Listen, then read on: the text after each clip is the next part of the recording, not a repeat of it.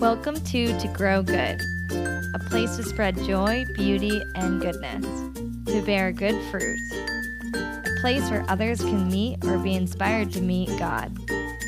So get cozy, lean in, and listen close. Miracles are at work, and He wants to meet you too.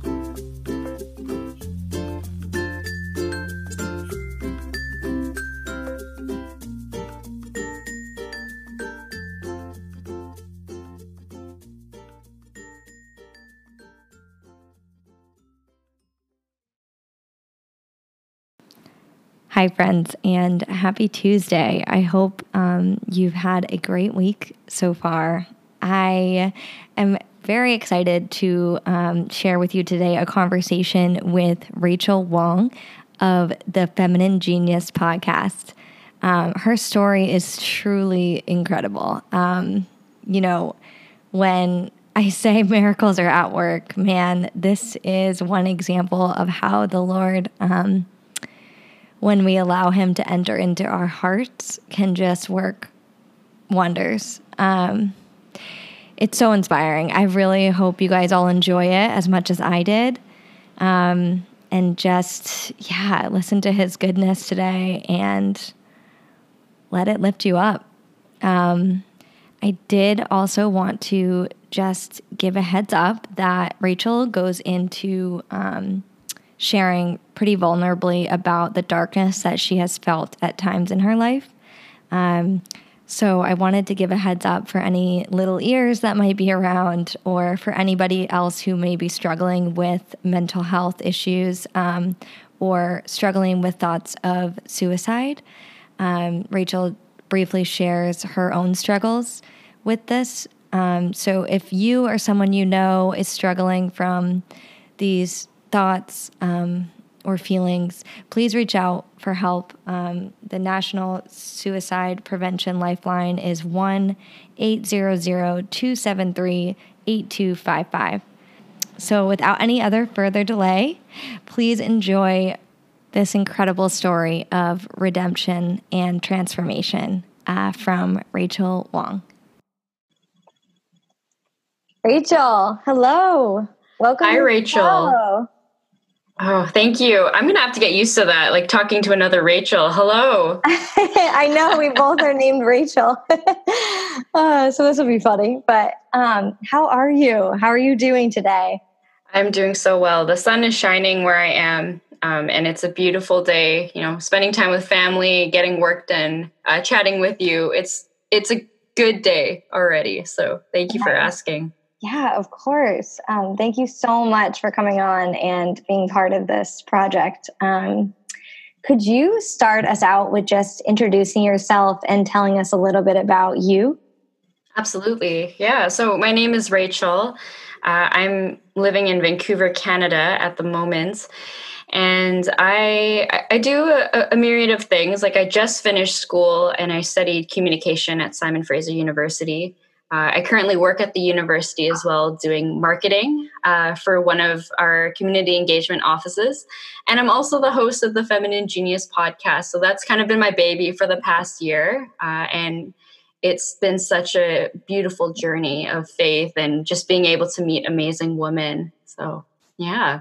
That's amazing. And that's beautiful, and a good segue into our conversation, just to find out how you got to where you are today and how you got to starting the Feminine Genius podcast. But before we get there, would you mind starting us out by giving us a little bit of background on your faith journey and just when you first remember encountering God? Absolutely. Yeah. So I was born and raised in the Catholic faith. I was going to church from a young age, and I went to Catholic elementary and high school all throughout. So in many ways, Jesus and faith and this knowledge of God had always been part of my life and really imprinted onto me. So I had a very good head knowledge of who God was, or so I thought.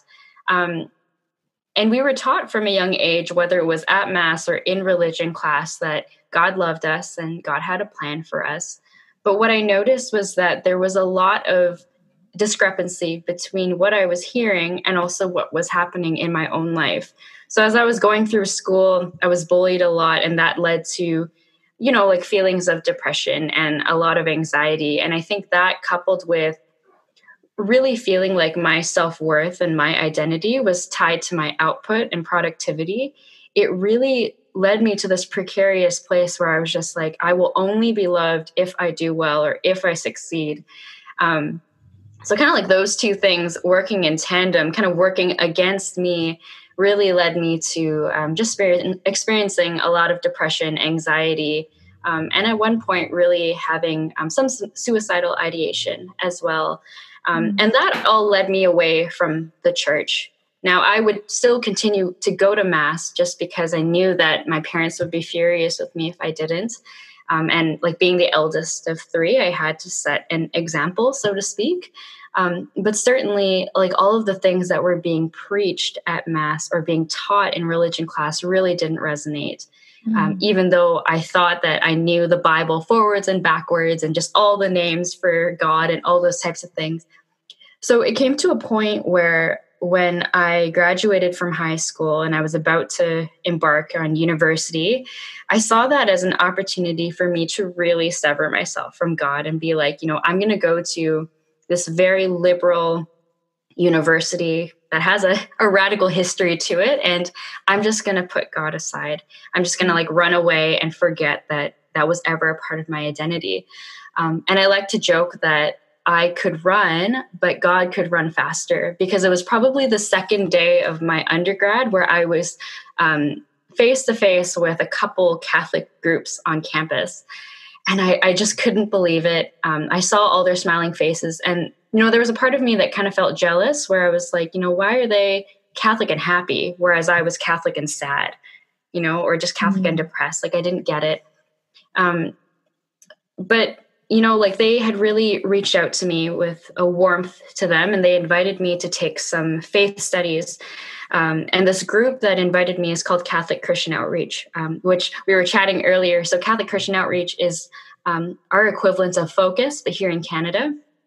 And I saw it as an opportunity to continue my head knowledge of Jesus, and just kind of like, like I can learn about Jesus and know everything about Jesus. So I did it. I kind of went through all these studies thinking that this was me like growing my Jesus brain. But despite that, like, they would invite me to things like, a pizza social or a board game night or like Eucharistic adoration, which at the time I had no idea what it was. And I would never go. I would make up really bad excuses to just not go to these social events, because I felt like the moment I would enter into that space, I would be marked as like a sinner. It's like, who is this person? She's never around. Like, she doesn't have a solid faith background. We don't see her at masses on campus. Like, she's a fraud. Like, we don't want to spend time with her. So, I would always keep a distance. And my only kind of lifeline was through those faith studies. Fast forward a couple years to 2016, I was really in a very difficult place with regards to academics, and my own like physical health and mental health was kind of going downhill to the point where, I was super depressed and super anxious. And towards the end of 2016, probably after the semester ended, like I was incredibly sick over Christmas. And because of that, like I pretty much missed all of the Christmas celebrations because I was like in bed, I was sick and nauseous and all these types of things. And in that moment, like in that moment and feeling a lot of despair, like I really felt this call, or what I thought was an invitation to end my life right then and there, just because it just didn't seem like there was any purpose for my life. And now the funny thing was, a couple months prior, I was invited to go to a conference that Catholic Christian Outreach was holding. And it's very similar to a conference that Focus holds. So again, at the end of the year, it's 5 days. And that year it was actually in Vancouver. So on a whim, I actually was convinced by a CCO missionary to go. And, as I was getting closer, I was sick, and I was really starting to think of all the ways that I could get out of it. just because I was so worried that I would be going to this conference, even though it was in my hometown. I was going to this conference and I knew no one. So I was going to be alone for 5 days, and I paid so much money to go. And I was just like, what is happening? What am I going to do? But in that despair, I kind of saw that maybe this was my way out. And, like, even though like I felt this conviction that maybe this was the way out, there was what I could only describe as like this very irrational peace that was kind of holding me back. And it's just like, well, hold on, slow down and see this through, see this year through, go to the conference. So I went, just like super like depressed the whole way there, just trying to figure out my way. And the moment I got there, I was, first of all, very frightened just because I didn't know anyone. But very quickly, what I noticed was all of these happy Catholics again. And I was just like, happy Catholics again. It's like, these people are following me and I don't get it. But what quickly happened was that these happy Catholics, they saw me, but they didn't see me as like, a broken person, or they didn't label me as like a bad Catholic or a sad Catholic. Mm-hmm. And they welcomed me in with such like arms of love. And it was really beautiful. So I started to really feel like I belonged for the first time. And, we had this moment for Eucharistic adoration. So, up until this point, I had never done it. So this was the very first time that I had done it. And we had this opportunity to bask in the glory of Jesus present in the Blessed Sacrament. And I was so moved just because this, like, to answer your question, this was probably the first time that I saw Jesus like face to face, not just like Jesus up here and I'm kind of like back here. Like literally we were face to face for the first time. And that really compelled me to go and make a very clear and honest confession, one that I hadn't made in a very long time. So I went and I lined up. I was thinking about what I was going to say, jogging my memory about the act of contrition, which I'd forgotten already. Yeah.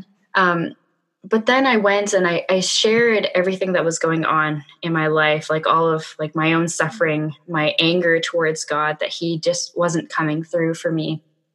And the fact that I, thought of committing suicide a couple times. And I thought that, the moment I said that, surely this was the moment that I would be excommunicated from the church.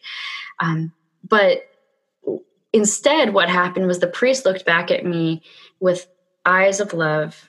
Like it was like, just chatting with Jesus and being honest with him. And he said, you are loved. I love you, and welcome home. And then, as I was getting up to leave, the priest said, like, I want you to know that you have an identity in him.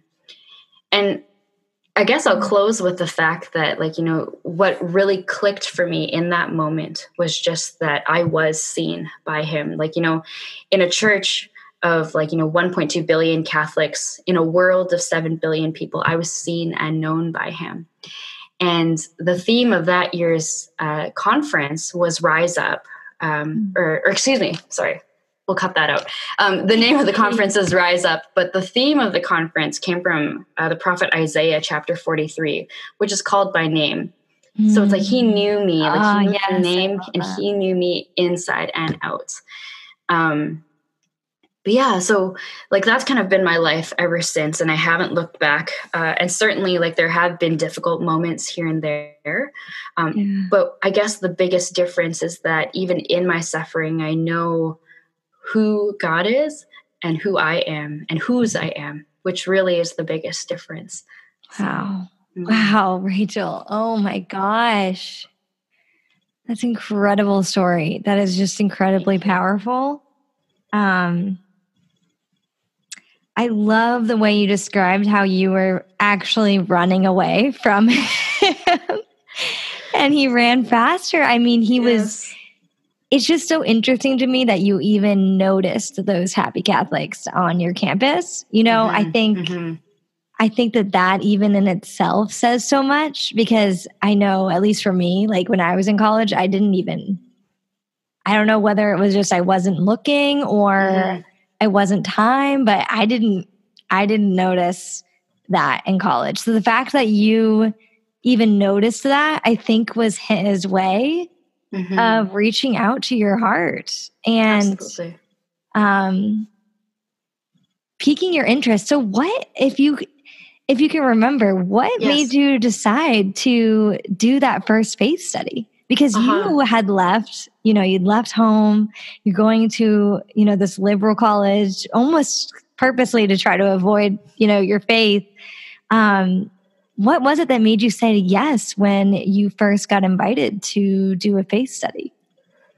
Yeah, no, that's an excellent question. And I think it's one thing that I've always reflected on, ever since I kind of like made my, reconversion back to the faith and thinking about the content of those faith studies, because, years after, I still am leading those same studies that I took in my university years, which is so great.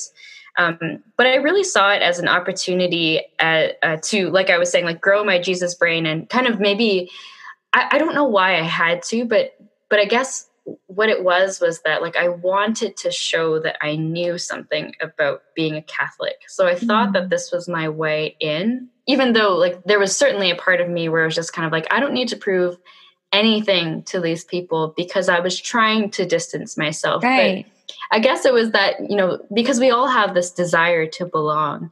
And at that time, like, given the fact that, I was just starting university, I didn't really have any friends. And I was like trying to find my way on the campus. So I thought that this would be an opportunity to meet new people, but also to just kind of prove myself and prove my worth to other people, that I kind of knew what was going on. And it's funny because probably in the first, I would say 4 semesters, I was able to advance pretty quickly in the studies while, also keeping a social distance from them before social distancing was even happening. But really, like, it's probably one of the greatest paradoxes of my life. And I can only attribute it to the fact that, God has always been there, even when I thought that I was all alone. He would still find a way to walk alongside me, even though I was trying to push him away. He was very persistent, but persistent in a way that still allowed me choice and freedom. And that really is like what God's love is, right? Like he gives us that free will to choose, and he wants us to choose him, but he will never force himself onto us. So yeah, that makes a lot of sense. It's funny because I feel like it's different for everybody, but you clearly, I think that was meant to happen, that you kind of kept this line of these space studies, even when everything else was kind of, not building upon itself, but that little thread was still there. Yes. That is how you got that invitation to go to that conference, because you kept that thread alive. Absolutely. And then there was something in you that knew in the depths of maybe your soul somewhere that if I give this conference a try, this, like you were saying, this could be my healing. Maybe I'll give it a chance. I'll see the year through. I'll give this one last chance. And the Lord showed up in a big way. He did. And what was your beliefs, I guess, like when you got there and you said, that for the first time you sat face to face with him, did you believe that in your heart at that time, that this was him in the form of the Blessed Sacrament? Or were you kind of like, oh, I'll just like do this because everyone else here is doing this, but Yeah. Well, I think it's a beautiful question to ask, just because one of the things that I am really grateful for, despite the kind of roundabout way that I found my faith, one of the things that I have always been grateful for is my belief in the non-negotiable fact that Jesus really is present in the bread and the wine. So we know, that in Catholic tradition, like that is not just a symbol, like it is him fully present, body, blood, soul, and divinity, right? So in my heart, I kind of saw that, and I knew that, okay, this is, something that I've known deep in my heart. But I guess the interesting part of it is that because Eucharistic adoration was something that I'd never done before, all of the new friends that I had met over the first couple of days of the conference, they were talking about, Eucharistic adoration, and people were sharing their stories of how they're constantly crying, or people are getting slain in the spirit, or, they have these visions, or they have these massive breakthroughs. And to be honest, I was starting to feel really freaked out. I was just like, what have I walked into? Like, is this a cult, or like, is what's going on? Like, what are you all talking about? Like, all of this terminology that I didn't have any vocabulary for. And, people were just like, one of my newfound friends, seeing that I was a little like, whoa, like, what's going on? He was like to me, he's like, oh, like, don't be scared. The Lord will show up in the way that he will for you. And it will be very particular for you. So I kind of took comfort in that, knowing that, okay, well, Lord, that this is my first time. I've never done Eucharistic adoration before. So I'm going to trust that you're not going to overwhelm me. And I can honestly say that, like you said, he certainly showed up, but also he was very gentle, right? Because all around me, I could see that, people were already crying, the tissues were coming out, and people were furiously journaling, and people were lying prostrate in front of the monstrance. And I was kind of kneeling there and thinking, okay, if it's you, I would love to have a word with you, so to speak. And he did. He came, and I could actually see him. Maybe not necessarily like the face of Jesus, kind of like looking back at me, but it was almost like, I'm looking at the monstrance. And how sometimes you can have a nonverbal conversation with a very good friend. You can just look at them and you kind of just know what's going on.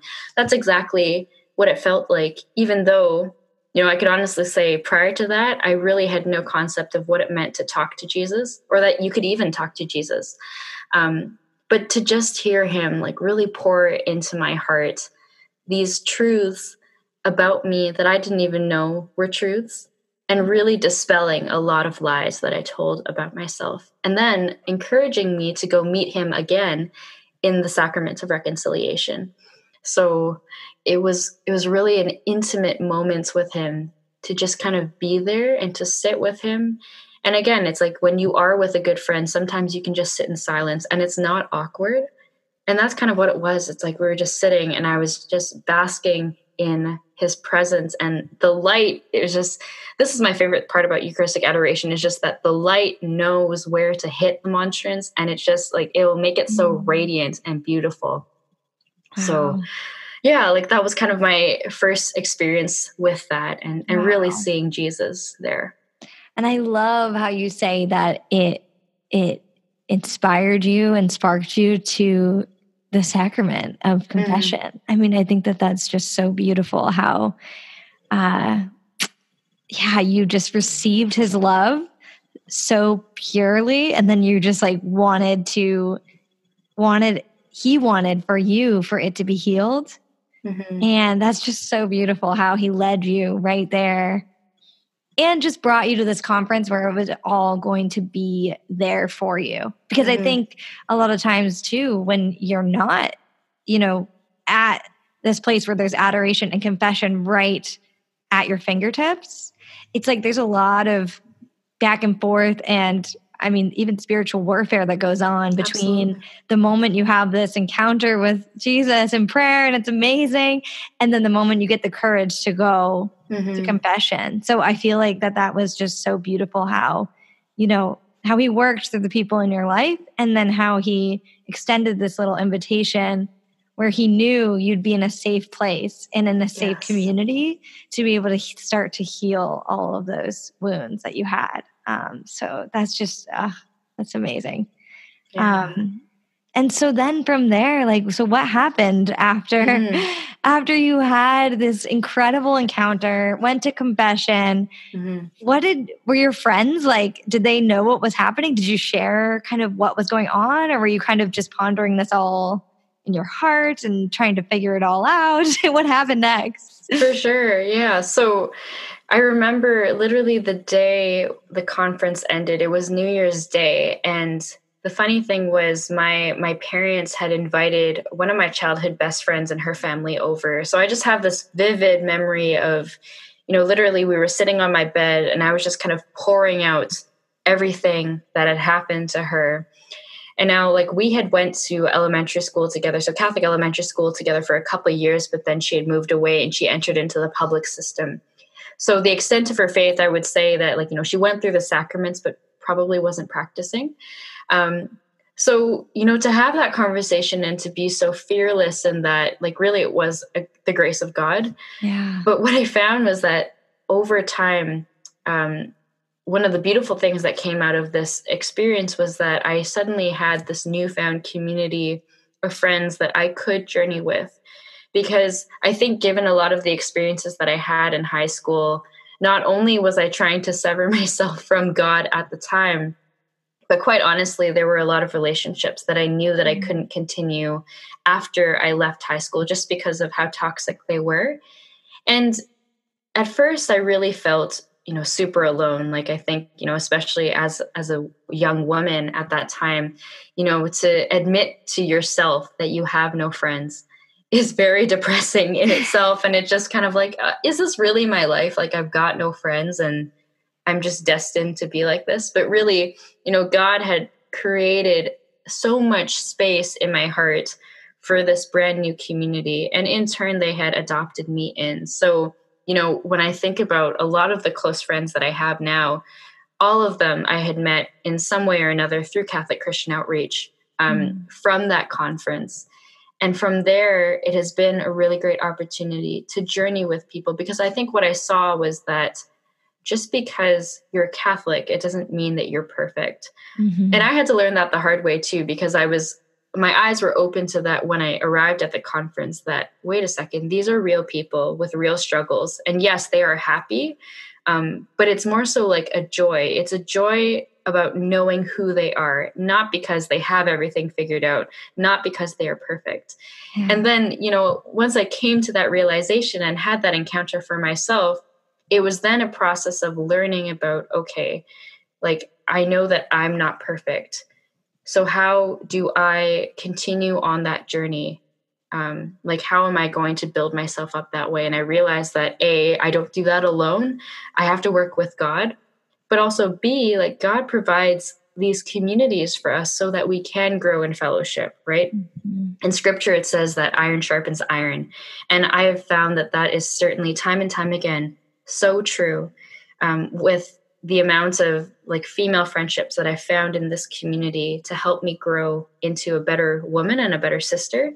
But also, like, through meeting, like, actual virtuous men, because I had my own struggles with, like, relationships and turmoil and that, and some trauma that came from dating relationships. And I really thought that there were no good men out there. But then to see that there are men who knew Christ and knew their identity, and the fact that we're all striving for holiness. So, I'm so grateful for that. And just the fact that God had really answered one of the deepest desires of my heart, was to feel like I belonged and to have friends who I could journey with in that way. Yeah. Yeah. I know that's another whole aspect of, like, bringing you to that conference is, like, a built-in community that had been there really the whole time waiting for you. It was just a matter of, it happening. And so I think that was I think you so beautifully illustrated just how he's been there the whole time, just kind of waiting for your response. And then when you respond, having everything, knowing exactly what you needed on that journey back to, and healing. So that's amazing. So you were in college when you went to that conference still, yes, right? And that's right. What year was that? Were you a sophomore or?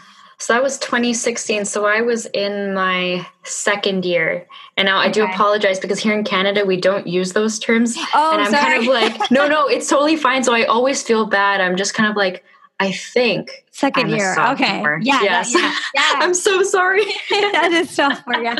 Okay, cool. So then the next 2 years you had to still kind of had this community and to grow and to kind of, develop your faith and deeper, kind of fall into it deeper and have this, iron around you, sharpening you, which is just amazing. So when you were getting ready to graduate, Yeah. So what was going on at that time and kind of when you went out into the world? I guess what were some of your biggest challenges in cultivating a relationship with him, and what have been some of your greatest joys? So at this point, I'll be totally transparent and actually say that my degree, I used to think it was a bit of a curse, but thanks be to God, it took 6 years. So I actually am, when I say graduate, I'm a pretty fresh graduate at the time of recording this. Yeah. So I'm the class of 2020, class of COVID. Wow. But what I will say Congrats. is, thank you, Rachel. I really appreciate that. What I will say is that, like, in terms of challenges, certainly, like, one of the big things that had always been on my mind as I was getting close to graduation was just, how am I going to continue having those types of relationships and community? Because, it's one thing to be on campus and to continually go to, on our campus, we have something called the Interfaith Center, where we would always congregate and meet. So that's a familiar place to always go back to for community. But once you get out into the world, like, I was very keenly aware of the fact that this was not always going to be the case. We would enter into workplaces that are not Catholic and in fact are very secular. You may meet people, you may have to work alongside people who don't share your beliefs.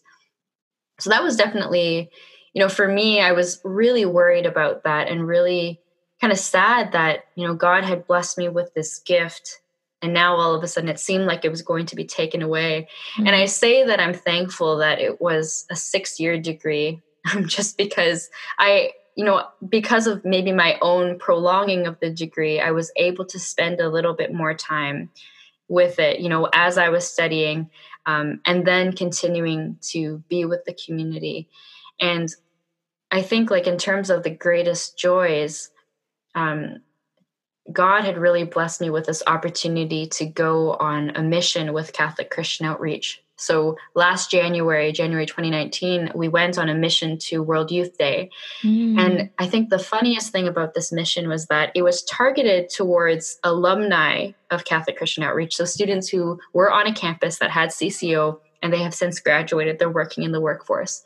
Now, I was taking that semester off just because of some personal issues, and I was encouraged to apply by a couple missionaries, but the one thing that was deterring me was the fact that it was targeted towards alumni. And I told the missionaries, I was like, look, like, I'm not even close to graduating. They're never going to take me.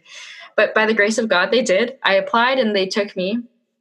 And sure enough, I was the only person on that team of 9 that was still in school. There was one guy on that team who said, he's like, yeah, I'm studying right now and I'm going back to school in a couple months. And I was like, oh, like, what are you doing your undergrad in? And he's like, well, I did my undergrad in, I'm so sorry, like, I can't even remember, but all this to say, he was actually a master's student. And I was just like, all these people have degrees and jobs. Like, I don't even have a degree. And here I am on this. So again, kind of feeling like that imposter syndrome. But it was such a blessing because, again, it's like, these folks really, they didn't see age. And it didn't matter to them that I was still technically in school. And again, God had blessed me not with just with this beautiful group of people. And we're still so tight. Like, we visit each other, We talk to each other a lot. But also he showed me that this is what it looks like to live out your faith after you leave the walls of the school. Do you believe in the power of conversion stories? Has this show moved you in some way? Join the Branches of the Vine community of supporters. You will be making this show happen, and you'll be helping it grow and expand into new avenues to reach even more souls. Visit togrowgood.com/support to join for as little as $3 a month. This link is also a live link in today's episode description. If you just scroll down, you'll be able to click right there to join us. As a gift back to you, you will gain access to an underground bonus podcast. That's right, a collection of monthly episodes on a series of different topics that stir my heart, in addition to behind-the-scenes updates on where he's leading this ministry and more. You are the light of the world. Thank you so much for supporting me in this mission and stepping out on the water to wherever he calls me next. Let's see where this goes.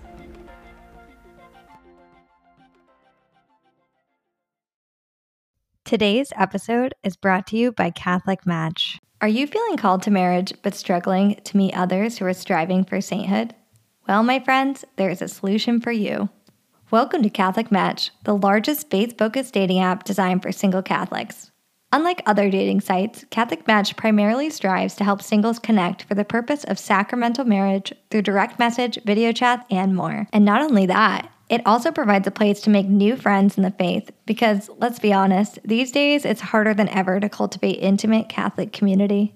Create your Catholic love story. Visit catholicmatch.com/2growgood to create your free Catholic Match account and start meeting fellow-minded Catholics today. And that it's possible, and it's possible to flourish like that as long as you have that community. So taking part in like young adult ministry, keeping in touch with these friends has really given me hope. So I would say that certainly there have been challenges, but the joys that have come from them really have outweighed those challenges. And they've really sustained me as I've gone through the last little part of my degree.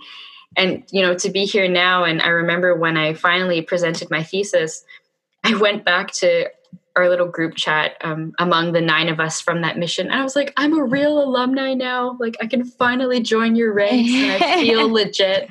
And, you know, it was really special because I felt like God was really preparing me and molding me. And now kind of as I am stepping into the real world, so to speak, like I do feel a lot more confident than if I, you know, had really rushed to finish my degree in 4 years and then kind of stepped out and had no idea where I was going.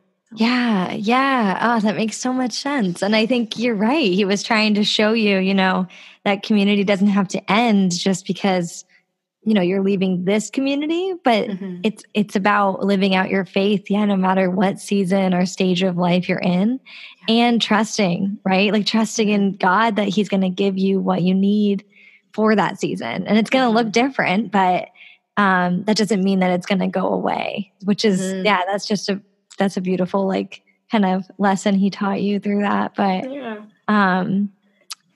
So then when did you start the Feminine Genius podcast? Because that must have been somewhere in the midst of all of this. And how did that come about? Absolutely. Yes. So it was also actually a beautiful gift of that mission that I went on with CCO.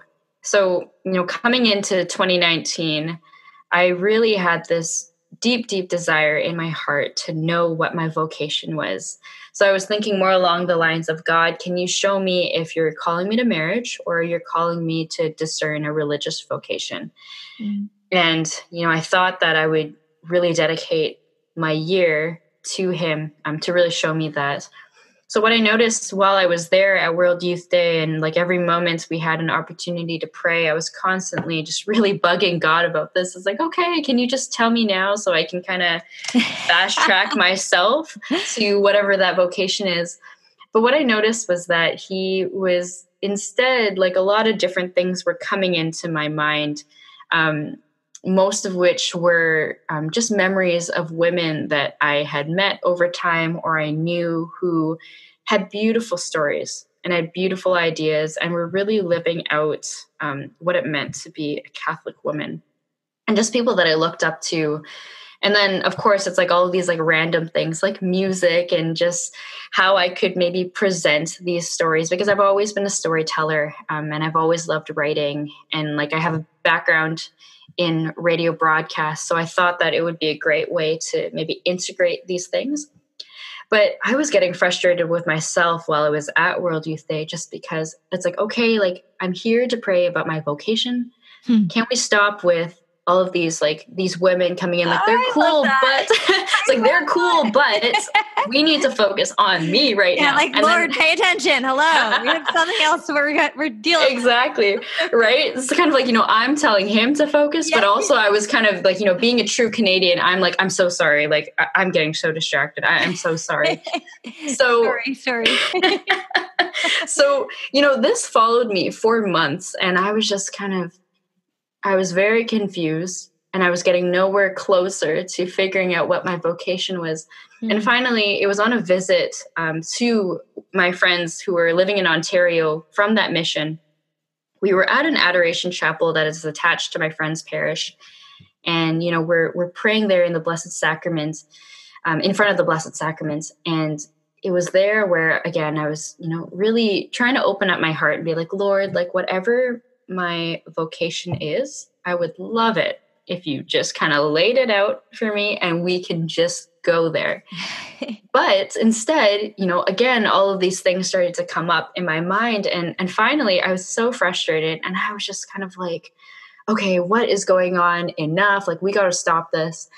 And I really, again, like started to engage in this dialogue with the Lord. And, all of these things, like over the past couple months, as much as I was frustrated that I was getting nowhere in my prayer for discernment, I could start to feel this cultivation of what seemed to be a project of some sort, some kind of storytelling project. It involved women. And I was just like, Lord, podcasts? Like, what? And it's one of those things where, again, like, that nonverbal communication in front of the Blessed Sacrament, and it's almost as if he's just kind of like, he gives like a shrug, a knowing look. And I start to unload all of these worries and these these inadequacies that I thought that I had, where it's like I had no time, I had no money, I had no equipment. But my biggest worry was the fact that I didn't have a name for this project. I'm huge on names. As if that's the biggest thing I should worry about. I love that. 'Cause it's like it's almost like you already knew you were going to do it. Because you're like, oh, but right. What am I going to name it? Exactly. It's just like, what am I even going to do here? And he, very clearly, I could hear him say, like, you already know. So I was like, I already know. So I'm kind of like, going into my memory and just kind of thinking about it really hard. And it was on the way back to my friend's place. The minute we got in to her house and I was connected to her Wi-Fi, I was just firing off a Google search on the Feminine Genius. And what had occurred to me was that I was listening to Abiding Together, beautiful podcast. So Heather Kim, Michelle Benzinger, Sister Miriam James. And it was on my way to Ottawa that I was listening to their series on the Feminine Genius. Now, full disclosure, I was on the train, so I was probably kind of like, in and out of consciousness. I was, maybe napping a little bit. Nothing about the content, but I was just so tired because of the travels. So I remember being so intrigued by that name, but clearly I wasn't listening well enough. Because I remember thinking to myself, it's like, wow, like the Abiding Together women should really trademark that term. Feminine Genius, because it's so beautiful. Now, once I kind of back to the present day, I was doing that Google search and I saw that it wasn't just Abiding Together that was doing it, but the number one person that it pointed back to was John Paul II, like the great John Paul II. And I was like, oh, okay, all right. So I started to do a deep dive into this. And of course, I stumbled upon his letter to women. So written, over 20 years ago, but still so relevant today. Yeah, so good. Yes. And it really spoke to my heart.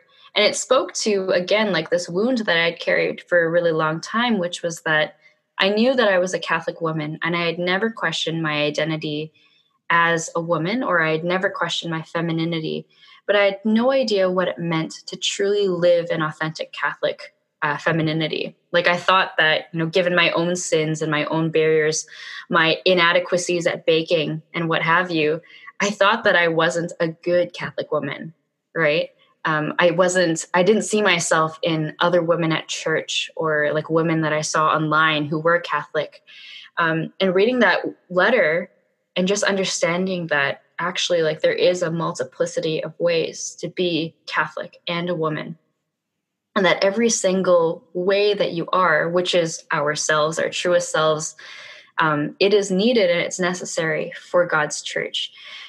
And in that moment, as I was reading the letter, it really inspired in me, just at confirmation, it's the reading from St. Paul's first letter to the Corinthians, St.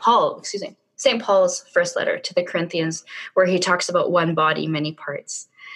And, all of these things were really clicking for me because it made me realize that, if the whole body of Christ was just an I, AKA one type of Catholic woman, sure, it's maybe the church would have a lot of fantastic baking and cookies and whatnot, but it wasn't the only way to do it. And in fact, it would render that body like not totally free to really live out the genius of woman.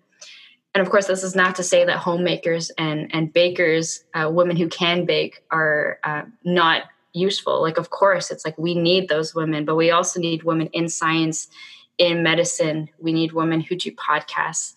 We need women who can do hard labor, and we need women in the medical field, and we need women who are homemakers. Like, we need all of it. Like, it takes all of us to really build up the kingdom of God here on earth.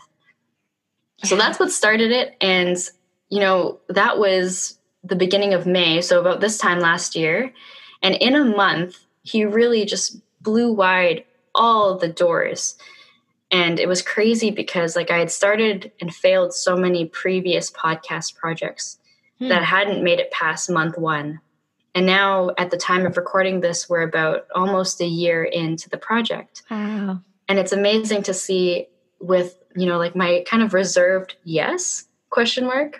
How he's able to turn that into something really beautiful. And I'm like blown away by the response and the ministry itself. So yeah. Oh gosh, it's so true. It's like it just like, at least for me too, it was like he put so many things in my path that made it like, it made it impossible not to do it. Like it was so, Exactly. I was like laughing to myself a lot of times during it, because I'd be like, really, Lord? Okay, you really want me to ask? I get it. You want me to ask this person.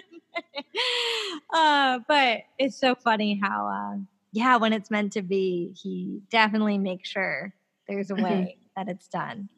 So that's beautiful. I love everything that you talked about, just how he clearly was communicating to you and nudging you along the whole way. But at the same time, wanted you to find it yourself and in your own time.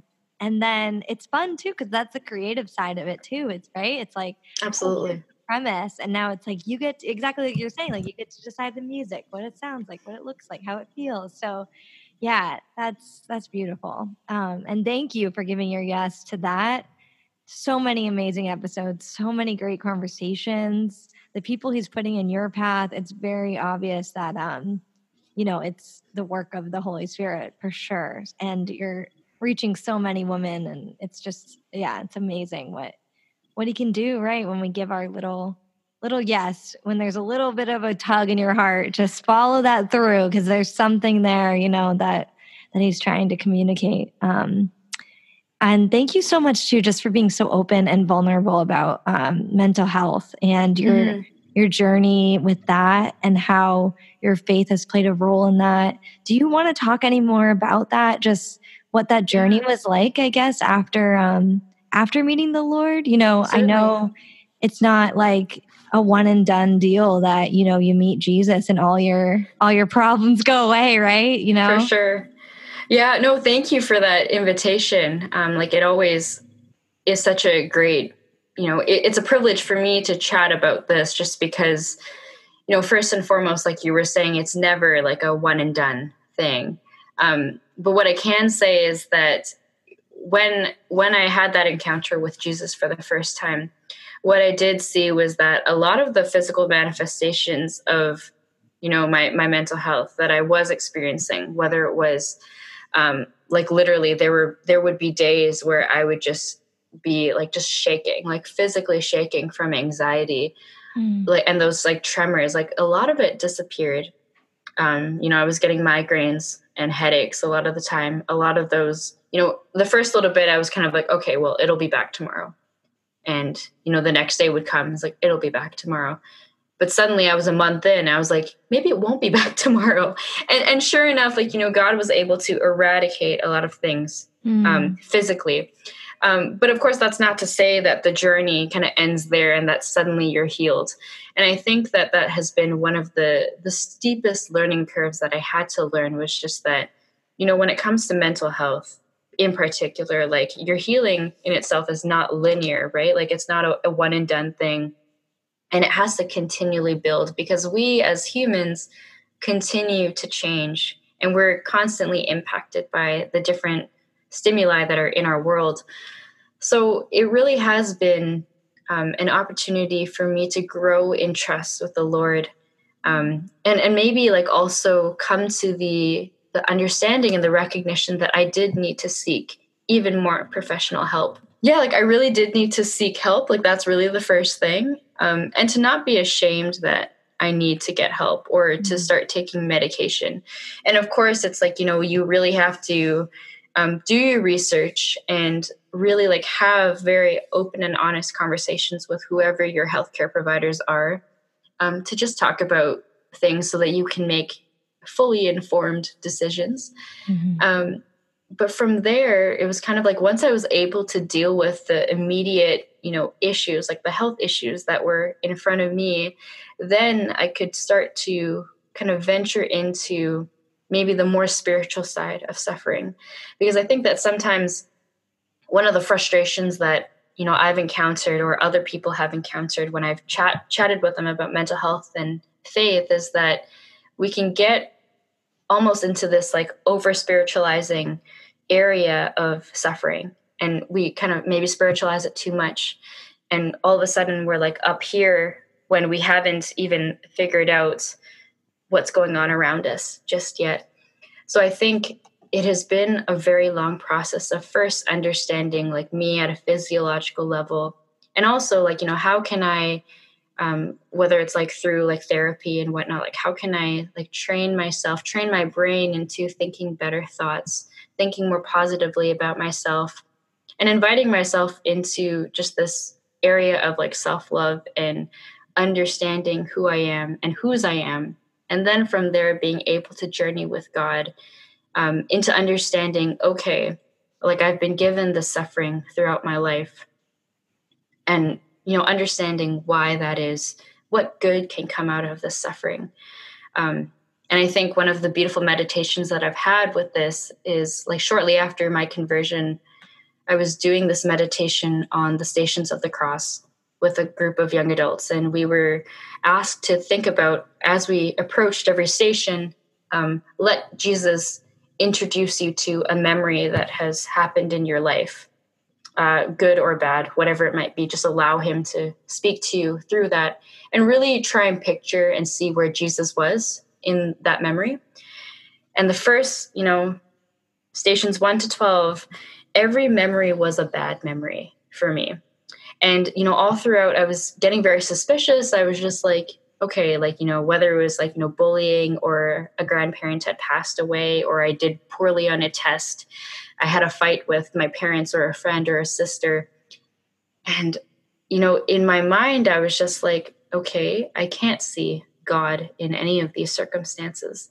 And finally, we made it to the station where Jesus dies on the cross. And like, Jesus's words on the cross, like, my God, why have you forsaken me? Those are my words too. I was just like, Lord, where have you been in my suffering? And we continued on and we went to the final station where like the tomb is empty and we talk about the resurrection. And in that moment, I realized that, even in suffering, Jesus 3 days later was still able to redeem everybody's suffering by taking on the wounds and the sins of everybody else. He was able to really glorify and show the world the fact that there is redemption in suffering. And I was just like, well, if Jesus can do that with the sins of every last person here on earth, then certainly he can do that with my suffering. And it really has been an invitation that he's extended to me to just be like, okay, so let's journey through this together. So it hasn't been easy, but it has been very fruitful in a sense that even in my suffering, I've been able to find Jesus there and to see how he has been able to transform suffering for good. And whether it's like, being able to, share my own story with someone and have it resonate, or even to just be trusted by other people, sometimes even strangers, for them to share their story with me and to be able to either pray with them or, share some insight or just share something that's on my heart to help to, keep them going, has really been such a blessing. And I can see that Jesus is at work, even in the suffering, in my own suffering and that of others. Yeah. Oh, thank you so much for just opening up and sharing that, because I think, it's so true that the darkness is not of God. It's like when we bring things to the light and we share our own experiences, it can only help, to heal them and to heal others, just like you were saying. So thank you for sharing that. So it's not easy, and I know it takes a lot of courage. So thank you. What have been some of your standout influences on your journey so far? Whether it's a book or a podcast, or I know you've mentioned a few, the conference obviously was a huge one, CCO obviously huge. But if you have any other specific ones that have helped you, I'd love to hear them. Oh, for sure. Yes. I think first and foremost, what comes to mind is like within CCO, of course, there was a missionary. Her name is Maria.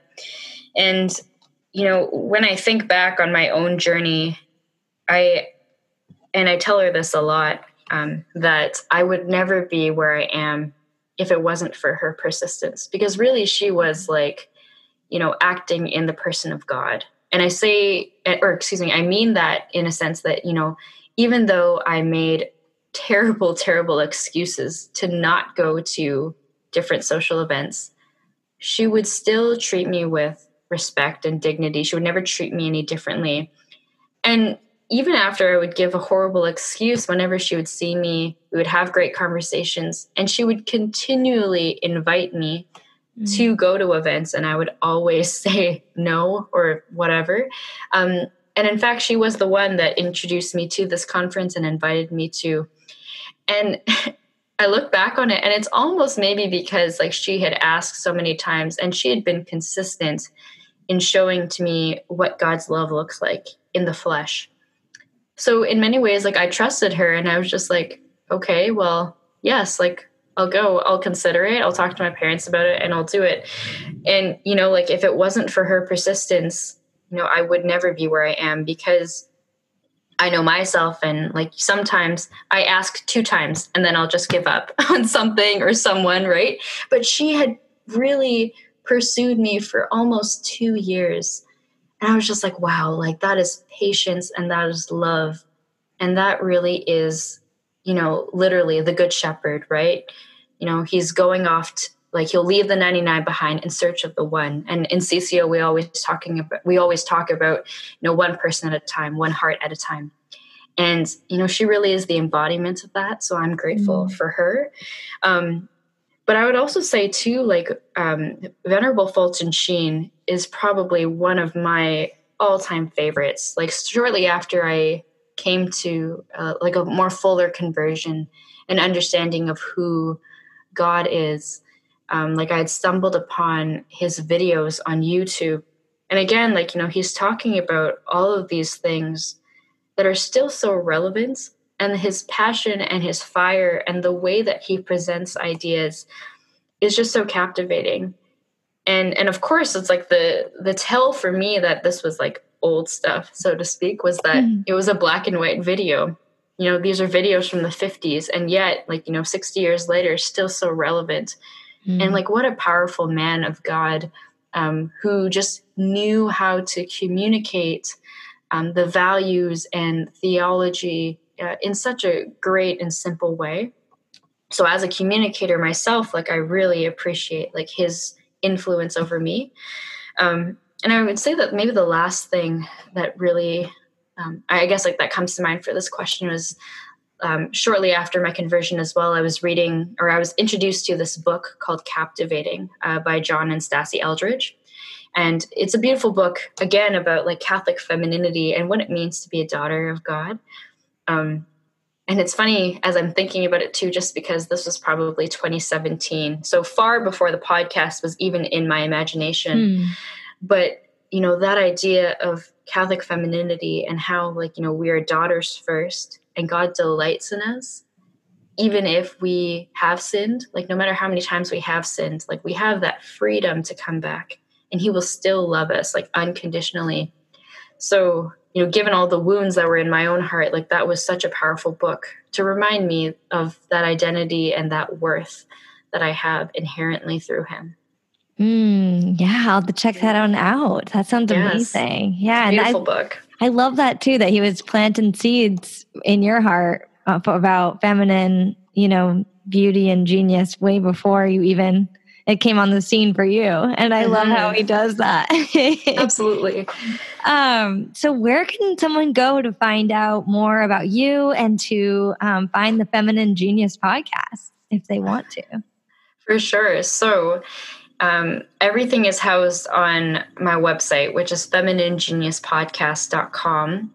You can find the Feminine Genius podcast on pretty much any podcast platform. So like SoundCloud, Apple Podcasts, Spotify, Google Play, all those fun things. And I'm on Facebook, Instagram, and Twitter at Fem Genius Pod. So FEMGENIUSPOD.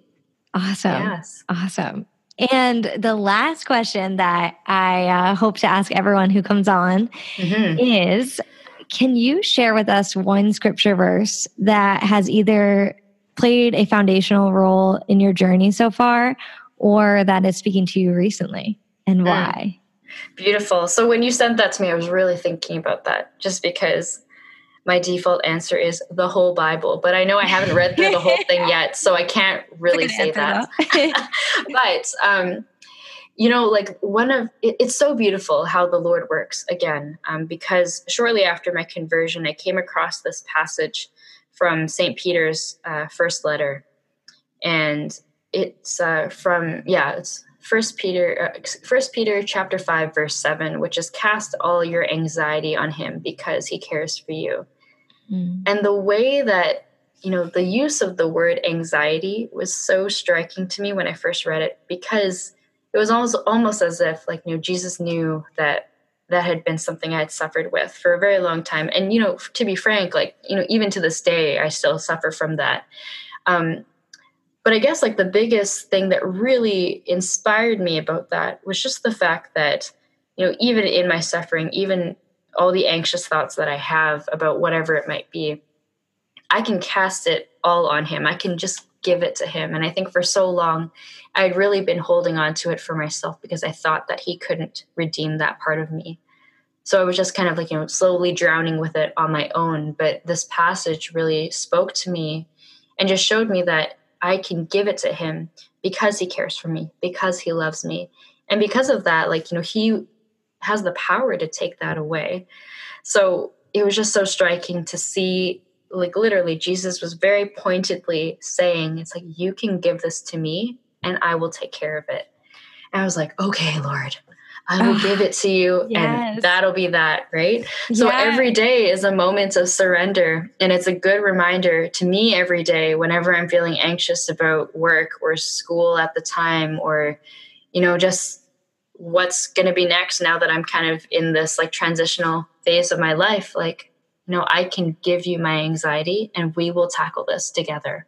Yeah, that's beautiful. It does. It feels so good when there's something so healing about that too, when you just invite him in and let him help you carry the burden, you're doing it together, which I think is what's so beautiful about how you talk about him. It's very clear that you have this kind of joint relationship where you tackle things together. And I thank you. Just thank you for sharing your whole story and for opening up. And that was incredible. So thank you so much, Rachel, for coming on. It was a fantastic conversation. Oh, Rachel, thank you so much. And thank you for what you're doing as well. All right. Thanks. Thank you. Bye. Bye.